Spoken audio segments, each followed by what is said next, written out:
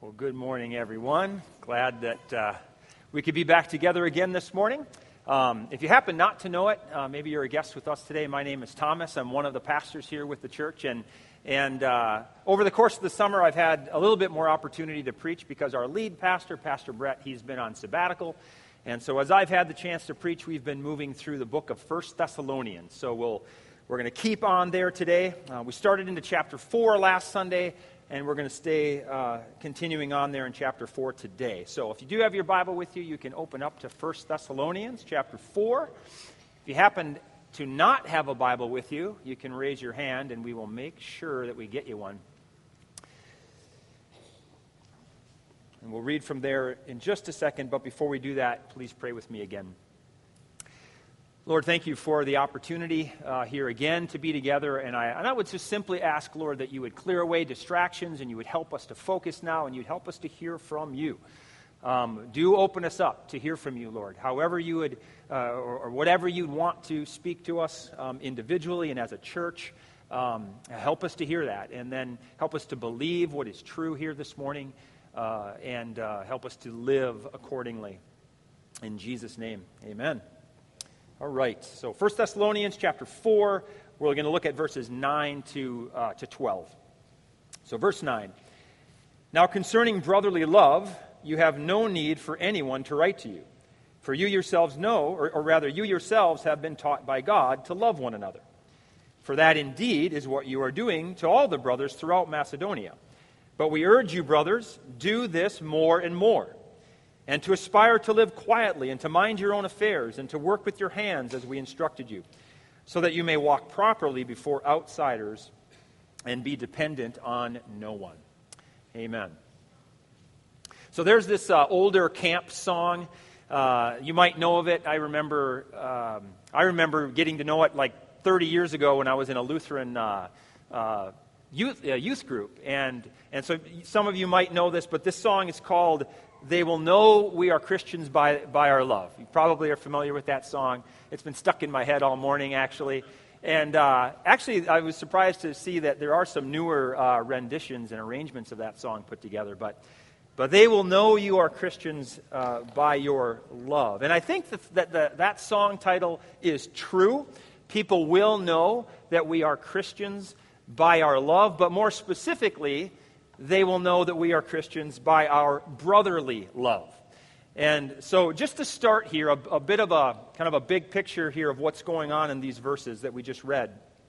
Paul is concerned here with what he calls brotherly love. Okay, you can see that right away in verse 9. And then actually you can see in verse 10 that in some ways the Thessalonians were excelling at this. They were doing this. They were loving Christians all over this province, this Roman province of Macedonia. And yet Paul still feels compelled here to urge them on to do this more and more, he says there in verse 10. And what's at issue here is that while in general the church as a whole is doing pretty well in this area, still Paul is likely concerned with, he's likely thinking about the fact that some individuals in the church are probably basically abusing this love. They're abusing this brotherly love. They're taking advantage of this brotherly love in some way. And at least part of that is that for some reason, these individuals are choosing not to work. They're not willing to work in order to make their ends meet. So the issue is not that they can't work or they cannot work. It's that they're not willing to work for some reason to support their own needs. And that's concerning to Paul. That is concerning to Paul, not only for the sake of the benefit of the church, the health of the church itself, but also for what this looks like to a watching world. Okay? What the lack of brotherly love looks like to those that he calls outsiders in verse 12. Now, that's probably not the most politically correct label. Outsiders, people don't like to think of anyone these days being on the outside. We like to think very much about inclusivity. Be inclusive, include everyone. Paul's not very PC as it is, and this is what he gives us here, this term of outsiders as he calls them. But what he means by that term, outsiders. He just means non-Christians. It's just non-Christians. Anyone who is not, in other words, part of God's family. Anyone who's not united to Jesus by faith, not a part of God's people, not a part of the church of Jesus. And that's what he's talking about. Now, what defines that? I mean, what's a Christian? What is it to be a part of the people of God? Well, Christians are those who believe that God took on humanity in Jesus, and Jesus died for our sins, and then he rose up from the dead, and he ascended into heaven, and he gave the Holy Spirit, and he's coming back one day to deal finally with all sin and set up to establish his new creation. As Christians, we believe that. And really, that is the gospel of Jesus in a nutshell. And if by God's grace we are in fact trusting that work of Jesus, and we are therefore forgiven of our sin, we are welcomed into God's family, we're welcomed into the favor of God, we have his acceptance. If we're in fact trusting that, then that's evidence that in fact we are part of God's people. We are on the inside of Christ and his people, rather than being on the outside of Christ and his people. Okay, so those are the outsiders that Paul has in mind here in verse 12. And Paul is concerned here with how the love inside the church, or the lack thereof, is perceived by these outsiders, these outside the church. And so basically he wants to issue a command here, essentially, and it's a command that's related to brotherly love. And Paul is essentially giving us a twofold command here, sort of a positive side and a negative side. On the positive side, do love one another. That's the command. On the flip side, do not abuse that love.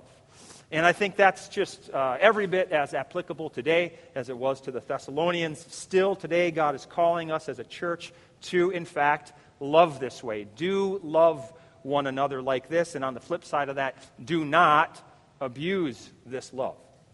And so just for the sake of the message today, I want to, first of all, take a little bit of time just to flesh out what Paul has in mind with this idea of brotherly love, what's going on there with some of the details, and then a couple questions. Why?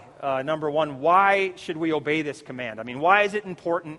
What's at stake? What's the big deal? I think Paul gives us an answer to that.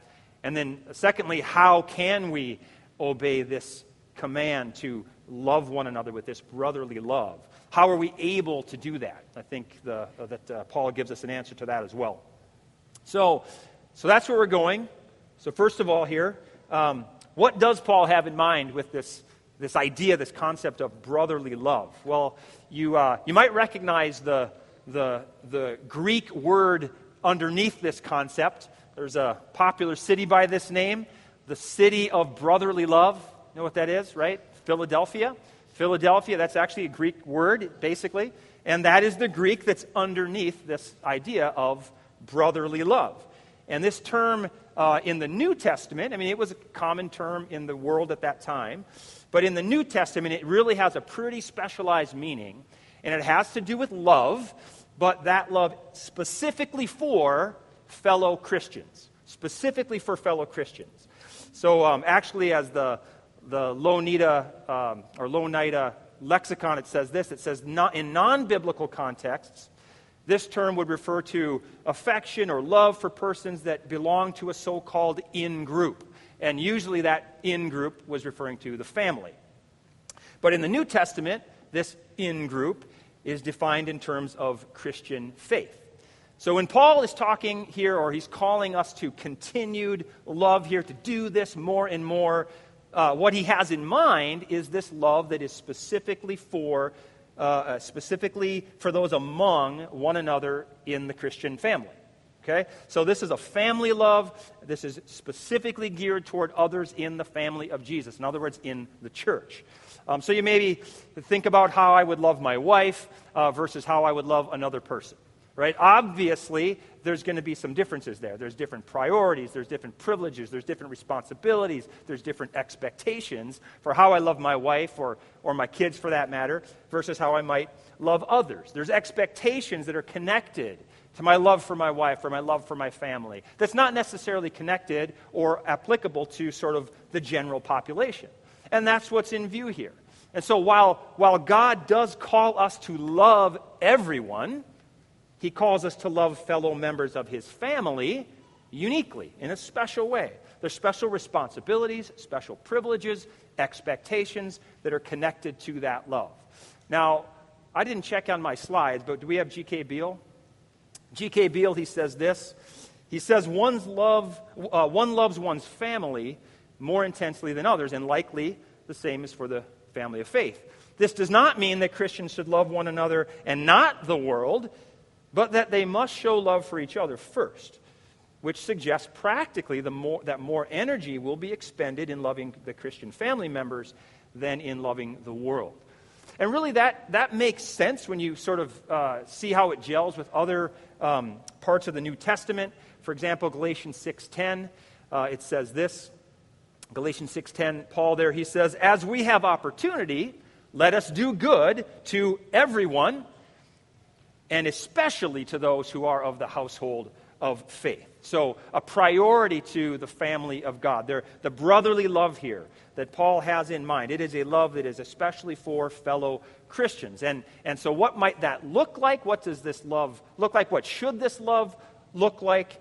Well, very often, this brotherly love, this is connected to meeting the needs of the real physical needs of fellow Christians. So, for example, John 3:17, or 1 John 3:17 says this. It says, "If anyone has the world's goods and sees his brother in need, yet closes his heart against him, how does God's love abide in him?" Or Romans 12, Paul says this in verses 10 and following. He says, "Love one another with brotherly affection." And he connected to that, verse 13 there, he says, "Contribute to the needs of the saints and seek to show hospitality." So just a couple cross references there to show that with this idea of brotherly love, the emphasis in the New Testament is very often having to do with meeting the real physical needs of fellow Christians. And I think this is what Paul has in mind here in 1 Thessalonians chapter 4. And in fact, he says they were doing this in large part. The Thessalonians were. They were doing this. And they were doing this beyond just their fellow Christians there in Thessalonica. But actually, their love extended out to others throughout Macedonia. You can see that in verse 10. And probably what Paul means there, like how were they loving all the brothers throughout Macedonia? Well, remember, Thessalonica was a very influential city. Lots of people from Macedonia crisscrossing through Thessalonica, very busy coming and going for business reasons, pleasure reasons, religious reasons, you name it. And so probably what's happening here is that you've got Christians from other parts of Macedonia, like maybe Philippi or Berea, other parts of Macedonia. They're traveling through Thessalonica, and the Thessalonian church is helping them out, is helping them in various ways. They're welcoming them, they're extending hospitality to them, meaning that they would have helped to provide for them to have a place to stay overnight. They would have provided for them in various ways that would have been related to their traveling. So that's what was going on there for Paul to be able to say that they loved all the brothers throughout Macedonia. So the Thessalonians, they were doing this well. They understood this idea of brotherly love, not only for their own local church, but actually for Christians in other local churches in other parts of the province. And they were doing this. And so one side of the command here is that they would simply keep doing that. Keep doing it. Persevere. Keep loving as you are. Do love one another with this brotherly love. And of course, that applies to us every bit as much today. If ever we should, or any of us as Christians, any of us might be in genuine need for whatever reason, if it's a genuine need, then the brotherly love of the church is going to help to ensure that our needs get met, whatever that might be in some way, shape, or form. Now, the flip side of that is that love can be abused, right? We can abuse that love. People can take advantage of that love. And that's very likely what was going on here in Thessalonica. There were some individuals in the church that for some reason they were abusing this love. And I think, again, that's what Paul has in mind, probably in verse 11. So verse 11 again says, aspire to live quietly and to mind your own affairs and to work with your hands as we instructed you. And then I think you can tack onto that the end of verse 12, I think, is an extension of that, where he says, be dependent on no one.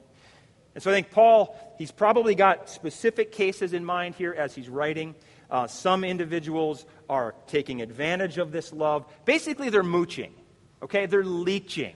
They can work, but for some reason, they're not willing. They could support themselves, but for some reason, they're going to mooch off of others in the church. They're going to leech off of others in the church. They're going to take advantage of the generosity of others. And that would have been an unnecessary strain on others' resources in the church. And for whatever reason, this does seem to be an issue with the church in Thessalonica. Maybe we'll get into this in another sermon, but it's possible that it has something to do with not understanding the timing of when Jesus was coming back. There might be other reasons as well. But for whatever reason, this does seem to be a real issue for this church, because Paul is going to allude to this again in the next chapter, in chapter 5. And then he actually takes it up in quite a bit more force in the next letter to the Thessalonians, which is 2 Thessalonians. And over in 2 Thessalonians, he says this. He says, this is chapter 3, verse 10. I don't have a slide for this, but he says, even when we were with you, he says, we gave you this command. If anyone is not willing to work, let him not eat. Okay, so he had to say that again in his second letter. So something's going on here. And so Paul commands them here. He says, live quietly, mind your own affairs, work with your own hands as we instructed you. And again, at the end of verse 12, be dependent on no one. So aspire to live quietly, mind your own affairs, work with your own hands. In other words, Paul is saying here, live in such a way with your church that you're not disruptive, that you're not infringing on other people's, unnecessarily, I should say, infringing on other people's space and lives and resources. Don't be disruptive. Be peaceable in that regard. You could also translate that living quietly as living peaceably.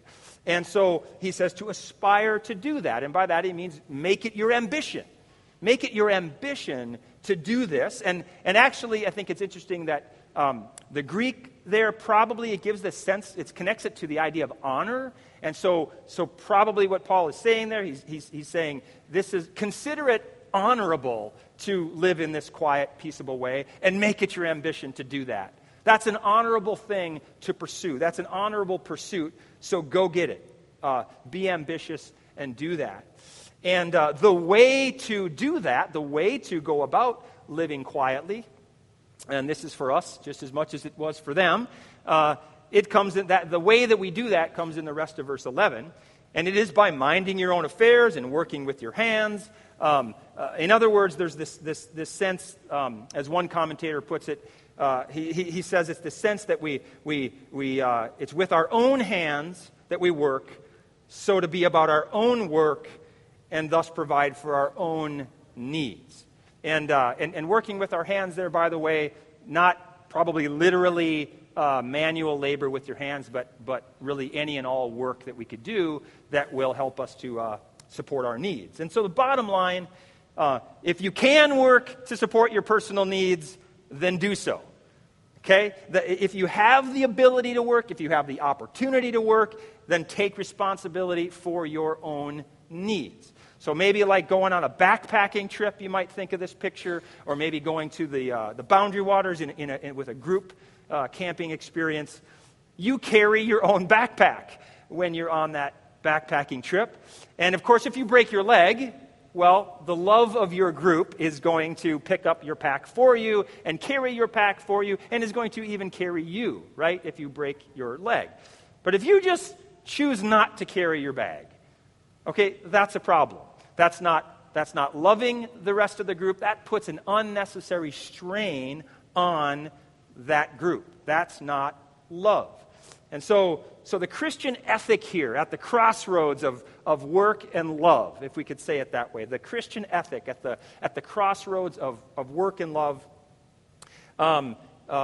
it's this. It's that we would make it our aim to work in order to cover our own needs. So, and if we're married, we got to figure that out with our spouse, how that's going to work. But the principle holds that we would work hard to meet our own personal needs and the needs of our own immediate family. And then if we fall on hard times and for some reason we can't do that, well, then the love from the church provides the needed help and helps us to get out of that pinch, helps us to get back on our feet and moving forward. That's brotherly love in this context here. And again, it's twofold.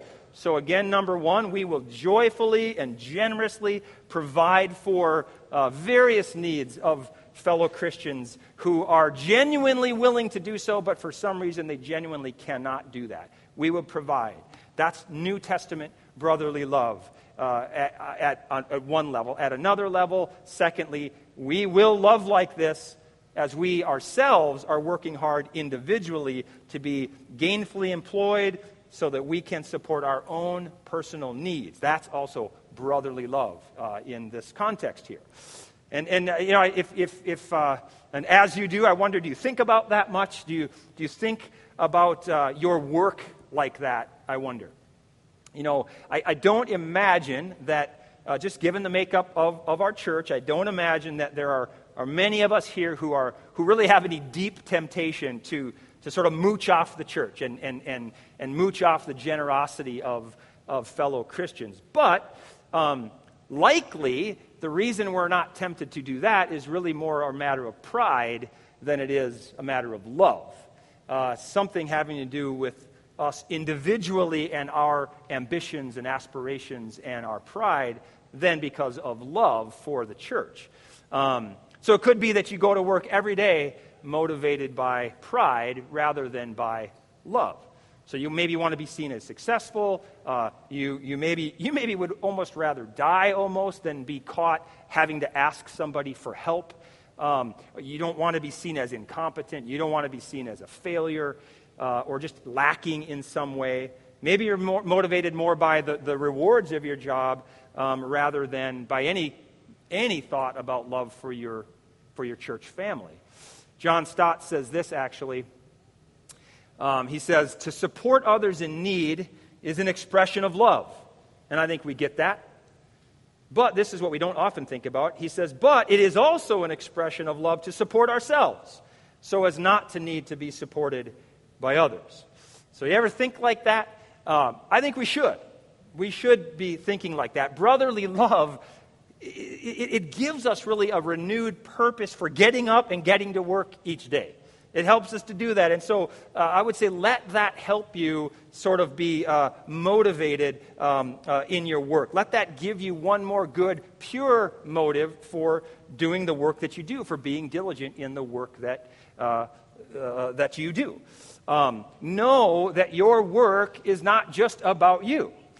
Brotherly love actually says that your personal work in your own individual personal life, actually, that is an expression of love for your fellow believers. So it's a little ironic, this individualistic do your own thing, while in Paul's mind, that individualistic thing has bearing on this corporate thing, this group thing. And there should be motivation in this individual thing because of the impact that it bears on this group thing.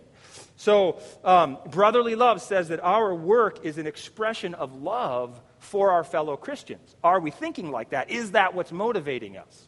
Okay, so this is true because, number one, it loves our fellow believers because it doesn't disrupt others unnecessarily and impinge or infringe on their resources. And if your fellow Christian does have a genuine need, then you have resources to help. So in those two ways, it actually is an act of love for your fellow Christians. That's brotherly love in this context here. Brotherly love. And so that's what it is. And just all that in mind here, why should we obey the command here? I mean, why is this important? What does it matter? What's at stake with whether we do or don't obey it? Well, I think we get that answer in the first part of verse 12. And so why should we do this? Verse 12 again, so that you may walk properly before outsiders. So there it is, or as the NIV translation has it, so that your daily life may win the respect of outsiders. So that's Paul's real concern here for the Thessalonians, and it's the same concern for us today as well. It's that we would be careful about how we are perceived by non-Christians. At one level, we shouldn't care what other people think. In another way, we absolutely should care what other people think, especially those who are outside the church. How do they perceive us? We need to be careful about how our relationships inside the church are viewed by those outside the church. How will our love for one another, or our lack of that, how will that impact how non-Christians think about both Jesus and ourselves as his people and this message of the gospel that we proclaim? Okay, that's what's in view here. And so this is important, for one, because it will benefit the church, of course. I mean, if we are truly loving one another with this brotherly love, then it's a good bet that our needs will be met. Everybody's pack, so to speak, is coming home with them in one way or another. That's certainly a benefit of this love. But in context here, I think what's especially important in Paul's mind is the missional impact of our love. In other words, it's important because of how our love for one another is going to display the gospel of Jesus to those outside. How it will display God's love itself in our unity with him because of Jesus. So, in fact, Jesus says this in John 13. John 13, 34 to 35, he says, "A new commandment I give to you, that you love one another. Just as I have loved you, you also are to love one another. By this, all people will know that you are my disciples, if you love one another."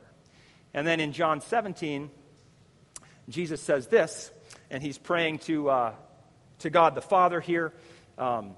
He's praying for his people, that his followers would be unified. And he prays that they may all be one, just as you, Father, are in me, and I in you, that they also may be in us, so that the world may believe that you have sent me. That they may become perfectly one, so that the world would know that you sent me and loved them as you loved me. So, interesting, not necessarily our doctrine, not necessarily our stance on certain public policies or whatever, but by our love for one another as Christians, our brotherly love, our oneness, our communal unity. That will be what speaks volumes to a watching world. That's what will testify to the fact that Jesus is sent by God the Father to be the Lord and to be the Savior that he is. That's what will testify to the love of God that's only possible for us in Jesus. Our love for one another. So this is just absolutely huge, the implications of this. This is why we want to care deeply about brotherly love among one another as fellow Christians. And that's going to start in the home. That's going to start in the love and the unity in a family, in a marriage. And that's going to extend out to the local church. And the love and the unity that we express here in this local church, it's going to extend out to our network of churches. It's going to extend to our denomination. It extends out to literally all the Christians across the globe. Do this more and more, Paul says. Brotherly love. Why? So that outsiders, so that non-Christians can catch a glimpse of the promise of God's love in Jesus. That's why. It's because our love for one another reflects the love of God as that's expressed in the gospel.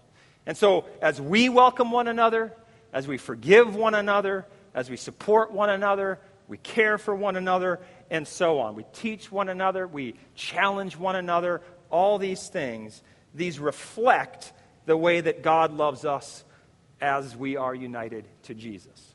And so the truth that we proclaim, the truth that we believe, that we say believe, that we say makes us Christians, that truth of the gospel of Jesus, that truth will be evidenced by what can be seen in how we love one another. And so this is part of why, by the way, we want to emphasize here in this church, Christ Redeemer Church, why we want to emphasize this idea of gospel-centered community on mission. That's a part of our mission and our vision statement. So we don't want to separate these ideas of community and mission like it's this either-or priority. But we want to stress the potential missional impact of our community. In other words, it's for those outside the community, our love within the community bears witness to the love of God in Jesus. And so, Lord willing, outsiders see that. They see what's inside, and they're attracted to that, and ultimately to Jesus himself. Lord willing. That's the hope. That's the prayer. And so that's the primary reason why I think we should obey this command here, why it's important, what's at stake with brotherly love. It's especially for this missional impact of that love. So now to the question of how. How can we obey this command? And by that, I don't mean mainly like how do we obey, sort of what are the steps that we can take to obey, but more deeply than that, I mean how can we obey this? How are we able to obey this? I mean, this is tough when you have all the different personalities in a local church or in a larger group of Christians, a lot of potential for butting heads and sinning against each other and all this stuff. How do we do that? How are we able? Well, just briefly here, I'd say that I think the answer is really the same answer as it was for the previous section in chapter 4, and how we can obey the command there related to sexual purity. Namely, it's from verse 8. And that is that God gives his Holy Spirit to you. God gives you his Holy Spirit. This is one of the great benefits of trusting Jesus for the forgiveness of our sins and trusting him for favor with him. It's that God himself comes to live inside of us. Literally. That's crazy, and it's literally true. His real presence and power in the person of the Holy Spirit. If you are a Christian, then by definition, God has given you his Holy Spirit. You have the real-time presence and power of God himself living inside of you. And what Paul says in verse 9 applies to you. That is, that you have been taught by God, just like the Thessalonians were. This is part and parcel of receiving the Holy Spirit. Part of coming into God's people means that we receive the Holy Spirit so that we can, in fact, be taught by God, so that we can understand the things of God. In fact, we cannot understand the things of God if we don't have the Holy Spirit. But we have the Holy Spirit, so we understand the things of God, we can be taught by God, and we can have the power to, in fact, follow what God says, to live accordingly.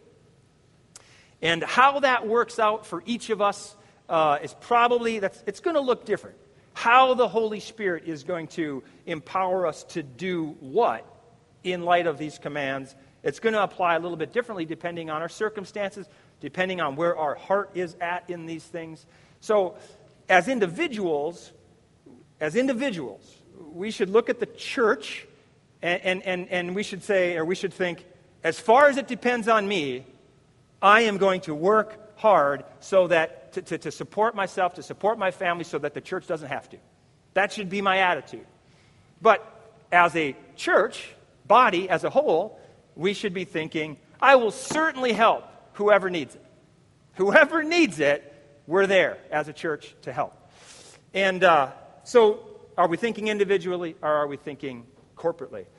And depending on where your heart is at, sort of individually. So maybe think if you're somebody who's sort of prone to be very, very generous, and I know we have a lot of very generous people in this church. Well, it's actually possible to be too generous. And I know that sounds a little weird, but depending on the circumstances, we really can be too generous. So if that's sort of where your heart is prone, well then you should consider whether you are supporting people who could otherwise just be perfectly capable of supporting themselves, but they're taking advantage of your generosity. They're abusing brotherly love here. So we can, in a way, be too loving in the sense that we might enable people's sin, in which case that's no love at all. Okay? So on the other hand, maybe you might be someone who's prone to stinginess, and you got alligator arms or whatever, and you're holding your stuff pretty tight. Well, that's not brotherly love. And so do loosen your grip on your resources and do help fellow Christians as they have genuine need. And so, man, being filled with the Holy Spirit, we are able to obey the commands here to brotherly love. And how that applies to us, again, that's going to play out a little bit differently depending on our circumstances.